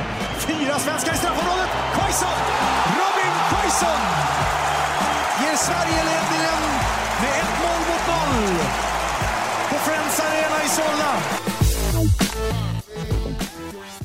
Vad var din känsla när Robin Quaison startade i ett EM-kval på Friends och gjorde mål? Det är häftigt. Det som händer nu också när AIK är så väl representerade. Dels att vi är väl representerade av unga spelare i vårt A-lag. Samtidigt så är det att våra unga spelare, jag läste någonstans att när Robin och Alexander spelade tillsammans så är det liksom framtidens landslagsspelare, framtidens spelare. Kryddar man det dessutom med Pierre Bengtsson som faktiskt också är AIK-fostrarspelare. Han var en sån som valde AIK när han var 16 och gick iväg. Tyvärr gjorde inte Sebastian Larsson det. Han var ju med på sommarläger när han var 16 år gammal. Det är inte så många som kanske har koll på det, men jag lyckades inte få honom att välja AIK när Arsenal hörde av sig. Men han har en viss AIK-anknytning. Det kanske var det som gjorde att han också kom till AIK så småningom. Så att lite grann så har vi från ungdom bidrag med spelare i form av både Robin och Alexander och Pierre och kanske i viss utsträckning också eller Sebastian. Men vad är känslan just att spelare som har kommit genom er verksamhet och nu gör avtryck i La Liga, Bundesliga, landslaget? Ja, det är en rent sagt euforisk känsla. Det är så roligt, framförallt för de killarna. För någonting alla de här har gemensamt, det kan jag säga. De är fantastiska individer, fantastiska människor. Så det är sådana som verkligen unnar all framgång. Och det är jätteroligt att de har under sin tid i AIK fått den resan som har tagit dem vidare till det här. Det var inte självklart alla gånger varje gång, men de har tagit sig igenom det. De hade tillräckligt mycket vilja, ambition och verkligen ta sig hela vägen. Och det får man i allra högsta grad konstatera att det har de verkligen lyckats med. Kände du kring både Quaison och Isak att det här är något alldeles extra? De hade ju kvaliteter som var det, men det var däremot inte en självklarhet att de skulle ta sig hela vägen. För de mötte också motgångar och det var just det här att inte vara stjärna för tidigt. Så att vägen till AIKs A-lag och landslag är kantad utav både framgång och ibland motgångar. Och då gäller det att man dels själv är tillräckligt stark, men också att omgivningen ger det stöd som man behöver just då. Så de har liksom lotsats fram varsamt och fått de möjligheter som de väl har tagit tillvara på sen så småningom. När man är ung talang så blir man gärna uppvaktad av utländska klubbar som vill att man ska komma, typ Sebastian Larsson. Vad är er inställning när era talanger får frågan att komma till Feyenoord eller Arsenal eller vad det nu må vara? Som en upplevelse och någon del i deras erfarenhet så skulle det kunna vara någonting. Samtidigt säger vi att ni som är i AIK ungdomsakademi eller AIK ungdomssupport totalt sett behöver egentligen inga agenter. För den dagen som ni behöver en agent, då kanske det handlar om att förhandla om ett A-lagsavtal. Och kanske inte ens då. Så att agenter, ja de finns, vi förhåller oss till dem. Vi ser till att jobba med de agenter, eller ha kontakt med de agenter som är FIFA-licensierade. Men vi ser det inte som något stort problem, utan de är en del av verksamheten och vi behandlar dem med respekt precis som alla andra. Men om en spelare vill iväg och ut, vad är reaktion då? För jag menar, det händer ju, det diskuteras ju ofta. Ska spelare gå ut till utlandet eller ska de stanna i en svensk akademi? Jag tror att det är ganska bra om man slår igenom och etablerar sig i Sverige i allsvenskan först. Det är ganska många, det finns spelare som har gått ut tidigt. Det kommer fler och fler nu som har gått ut tidigt och lyckats ta sig igenom den vägen och kommit till landslaget. Samtidigt finns det ganska många som har gått iväg tidigt och aldrig kommit vidare. Fastnat där, kanske kommit tillbaka i bästa fall eller till och med slutat. När man inte har tagit sig vidare den utländska, kanske tuffa miljön som det är. Så att etablera sig i allsvenskan är väl en bra idé. Och sett utifrån också ett perspektiv där man ska etablera sig i den nya klubben utomlands. Då tror jag större förutsättningar om man också har gjort en del landskamper, eller en del åtminstone allsvenska matcher i sin hemmaklubb. Och pratar man rent ekonomiskt så kanske det kan också vara så att om man ska sälja en spelare som har gjort lite allsvenska matcher och landskamper så kan väl det finnas en positiv effekt även på det. Om man säger att det är det du säger, agenten, ni förhåller er till det. Är det jobbigt när de uppvaktar för unga spelare? Nej, jag tror att jag har en känsla av att vår filosofi i att ta hand om spelarna, att ta hand om deras tid i AIK och också en tydlig dialog med föräldrarna och att föräldrarna litar på AIK som klubb, så tycker jag inte att det känns som något stort problem, utan vi kan hantera det ganska bra. En annan sak som ni gärna reglerar är ju media, att inte träffa för mycket unga spelare. För att, hur resonerar ni där? Jag var inne lite grann på det tidigare, att är man stjärna som 14-15-åring med upphaussad och omskriven och sociala medier och sånt där, så är risken uppenbar att när man inte lyckas än, då blir fallet väldigt tungt och stort. Man tappar sin identitet och man identifierar sig som fotbollsspelare. Och samma sätt där, när det går väldigt fort som det har gjort för några av våra unga spelare nu de här senaste matcherna bara, då är vi lite återhållsamma för att de ska fokusera i första hand på liksom att vara i vardagen och inte flyga iväg själva, och snarast att man fortsätter på den väg man är. Och det finns alltid en risk om man blir för mycket upphaussat att man tappar fokus på sin huvudsakliga uppgift och spela bra fotboll. En som hanterade det var ju Alexander Isak som gick väldigt starkt och så. Och det finns ju en beskrivning i Johan Segui för AIK-ordförandens bok om att du och Björn Westholm tog strid liksom för att klubben skulle skriva kontrakt med honom. Var det så? Alexander slog ju igenom väldigt fort och det var väl på våren där som Allsvenskan skulle börja. Och vi hade en diskussion jag som föredragande i styrelsen om Alexander och hans situation nu och hans framtid. Och det var väldigt odramatisk sådan. Jag tyckte att det var viktigt att försäkra oss om Alexander och styrelsen tyckte också att det var viktigt och så skrev vi avtal. Det var inget konstigt. Vad kände du när det blev en sån jättetransfer som slår till och med Zlatan Ibrahimovic transfer? Ja, det var ju helt otroligt egentligen att det var flera saker i det. Dels så tror jag Alexanders avtryck som fotbollsspelare men också som individ ödmjuk inför de framgångar som man faktiskt hade på väldigt kort tid. Och sen var det väl också en skicklig förhandling utav Björn när han såg att möjligheterna fanns att göra en så stor transfer. Så det var många saker som spelade ihop där, spelade samman och det var ju ett bra utfall av det. För man kan väl säga att Alexander, förutom att han fyllde AIK som spelare under de åren han var där, så kan man väl säga en del av grunden till SM-guldet 2018 kommer från de intäkter vi fick i samband med den övergången. Känns det bra för er som ledde ungdomsverksamheten att se att någonting ni hade jobbat med faktiskt kunde generera pengar till AIK? Det är i första hand inte det vi jobbar med. Som jag sagt, jag har pratat välmående mycket nu. Det är vårt viktigaste. En del av de spelarna som verkligen vill och satsar och tar sig vidare, tar sig upp till vårt A-lag. Fantastiskt roligt. Vi gläds varje gång det händer. Om det i slutändan också kan generera intäkter till AIK, som AIK i sin tur sen återinvesterar i ungdomsverksamheten, både barn- och ungdomsverksamheten och akademin, så blir det liksom ett bra kretslopp kan man väl säga. Men för jag menar, ungdomsverksamhet kostar ju pengar. Jag gissar att den måste bära sig på ett eller annat sätt. Och det blir ju ett sätt att räkna hem det. Ja. Eller? Det är ett sätt att göra det på. Jag nämnde tidigare Svarta gänget som är en stödfunktion. En annan AIK-organisation som har hjälpt AIK ungdomsfotboll under åren och AIK totalt sett också. Det Svarta massan. Så vi känner ju ett stöd på olika sätt. Men så långt det är möjligt så går ju vi vidare helt enkelt på det som är vanligt. Alltså bidrag från stat och kommun. Vi har deltagaravgifter. Vi har aktiviteter på skolor. Vi försöker skapa intäkter på egen hand. Mer och mer intresse för AIKs sociala värdegrundsarbete som företag misstänker skulle vara ännu mer intresserade av att kanske stödja den delen av AIK.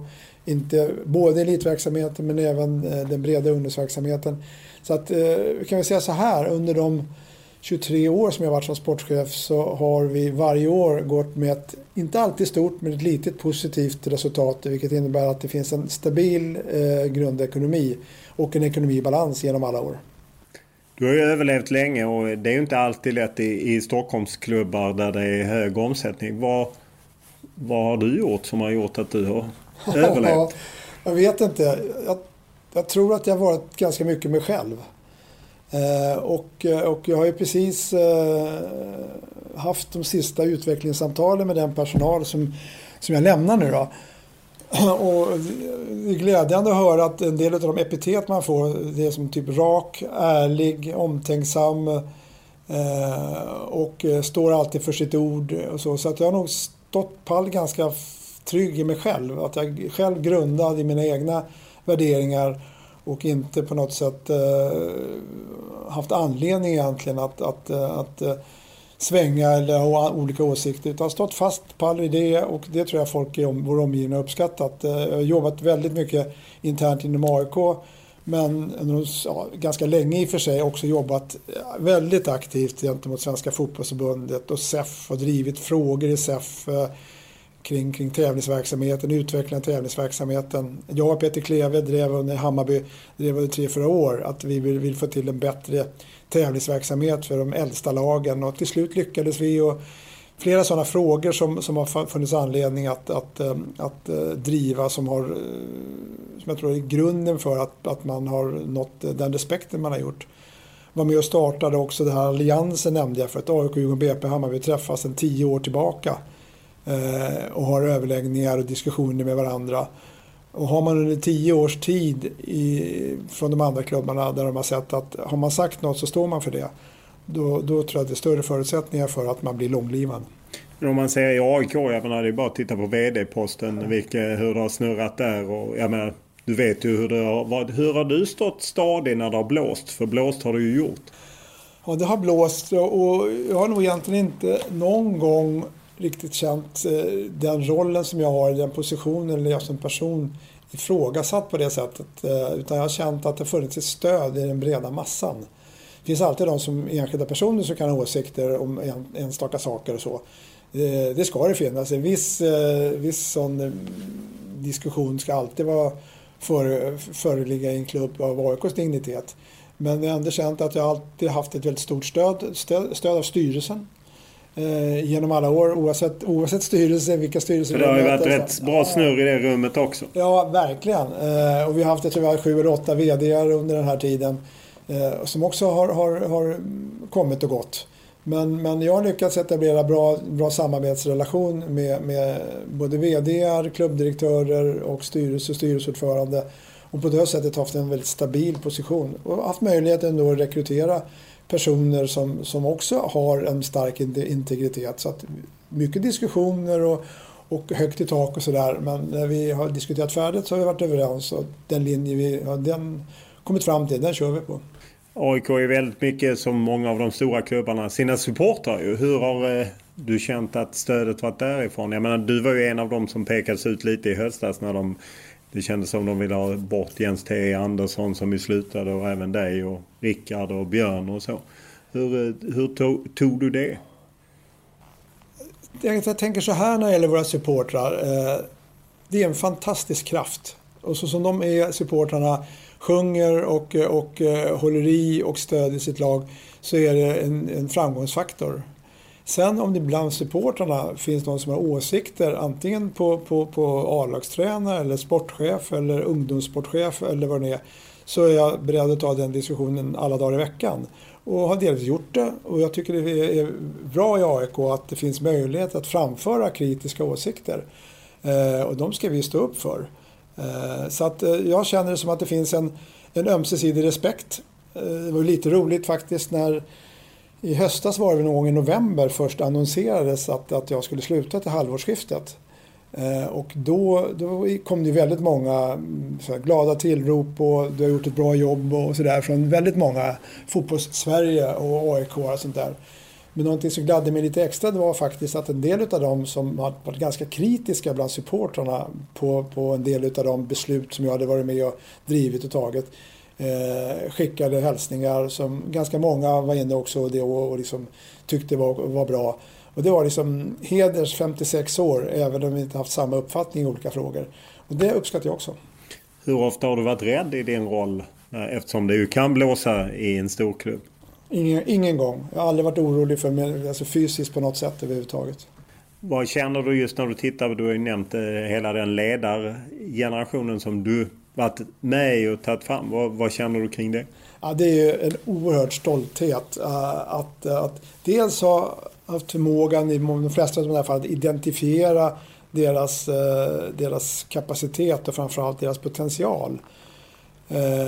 Att ha gett dem möjligheten att AIK ungdomsfotboll är en plattform för så många som tar sig vidare inom AIK eller utanför AIK. Jag tror att Jens T. Andersson myntade det ganska väl när han har varit bland annat varit assisterande tränare någon vända, och han och jag hade ett resonemang kring ett uppdrag i AIK ungdomsfotboll 2010 var det väl, och vad som skulle trigga honom att vara där. Då nämnde han att han uppfattade AIK som var en utvecklingsinriktad miljö. Och det är ett ganska bra epitet att de som finns i AIK har alla möjligheter att utvecklas. Jens blev ju sen sportchef lite senare det året, där han gjorde ett fantastiskt jobb. Och det är väl en av dem som jag tror kanske saknar lite grann i AIK. Vad ser du framåt för AIK? Vad blir viktigt? viktigt är att man vågar hålla i. Och det tyckte jag var glädjande att se Rickard och hans beslut inför Hammarby-matchen. Det hade kunnat vara lätt att falla för trycket i att satsa eller inte våga satsa vidare på det både spelsätt och de spelare som man hade blivit när Norrköping hade lite grann kört över AIK får man väl säga matchen innan. Det visar på styrka, det visar på förtroende från ledning att ta det beslutet. Och det är en vägledning för framtiden samtidigt att klarar man den persen, även om ni kommer kunna ta emot i matcher framöver, så har man ändå stakat ut färdvägen till att den satsning man har bestämt sig för, att den kommer att gälla även över tid. Du har ju ett förflutet som spelare och började som ungdom. Du nämnde själv att avgjorde Sankt Erikscup. Sen var du ju målvakt och vann kuppen och så. Hur var det att spela för AIK på 70-talet? För jag utgår från att det skiljer sig från hur det ser ut på Friends idag. Det var ju lite annorlunda. Jag har sett några sekvenser från tv-inspelningar, tv-inslag där. Och det gick lite långsammare och det var lite lugnare på många sätt. Under den perioden så var väl inte AIK under spelarkarriären det mest framgångsrika. Vi kom tvåa 72-74, då hade vi inte börjat spela så mycket. Sen spelade jag 75-80, var med, inte själv som jag skadad 79 på hösten. Var med, tog tillbaka AIK till Allsvenskan sen 80 och insåg då, tyckte väl då att kanske en karriär som målvaktstränare kunde vara någonting som jag kunde satsa mera på. Och på den vägen blev det då under 2 decennier i stort sett. Du var också med och vann kuppen, men det kanske inte var så stort på den tiden. Jag tror ni såg mitt lag i Landskrona Boys i dubbla matcher. Stämmer på Landskrona IP först och sen på Råsunda såklart. Och det har varit 2000 åskådare och sånt där på Råsunda. Ja, det var inte större än så. Nej. Var det helt naturligt för dig att stanna? Du var utbildad som lärare också, men du ville ändå ha en fot kvar i fotbollen. Ja, i och med att jag började i AIK då för 1964, det låter ju som att det var väldigt länge sedan, det var i alla fall förra seklet en bra bit in på det. Så hade jag väl någon idé om att jobba 10 år med varje grej innan jag provade något nytt. Så jag var lärare i 10 år, jag jobbade på Folksam i 10 år. Det bästa med de 10 åren på Folksam att det var där jag träffade min fru Annette. Sen var jag tyckte att jag hade gjort mitt där någonstans och fick väl en fråga av Sune Hellströmer, tror jag någonstans, om inte ett jobb i AIK kunde vara någonting. Jag sökte ett jobb på förbundet då faktiskt. Så jag lämnade Folksam och halvtid AIK. Ett halvt steg ut i ingenting. Och på den vägen är det väl. Det fanns en anställd då och nu är väl ett dryga 20-talet. Så att det har varit en viss utveckling av AIK ungdomsfotboll under de här 20 åren. Om du ser tillbaka som tiden som målvaktstränare, vad var mest givande med det? Det var lite grann samma sak där, utan att jag tänkt på det så mycket, så var det väl att ge de spelarna, de målvakterna som var där, Magnus och Bernt Ljung och Asper och de andra som fanns med under de åren som jag var målvaktstränare. Det var de som varit mest lyckade, alla 3 landslagsmålvakter. Att ge dem möjligheten att ta vara på sin talang och utvecklas och nå maximal effekt. Just det här att på något sätt hjälpa andra att utvecklas har blivit lite grann en ledstjärna för mig i mitt yrkesliv. Nu när du slutar, hur blir det att följa AIK då? Jag kommer följa AIK till att börja med på distans här. Jag kommer fortsätta följa AIK. Riktigt hur det blir, det vet jag inte. Jag vet inte riktigt heller om livet som pensionär ser ut. Jag har fått prova på lite grann nu här under våren att jobba hemifrån och så. Jag har fått lite förfrågningar om tänkbara uppdrag och sådär, men vi får se. Jag tänkte börja med att landa med semester från och med 1 juli och ett tag framöver. Stort tack! Tack så mycket för att jag fick vara här. Podden var som vanligt producerad av Olle Junell Lindberg och klippt av Daniel Eriksson. Som vanligt vill vi gärna ha era synpunkter, tankar, idéer, önskemål eller er kritik. Enklast är att mejla mig olof.lund@tv4.se eller skriva till mig på Twitter eller Instagram. Och då är det Olof Lund som gäller i ett ord. Stort tack för att ni har lyssnat den här veckan och den här vårsäsongen. Nu tar podden uppehåll och är tillbaka någon gång i slutet av augusti. Stort tack!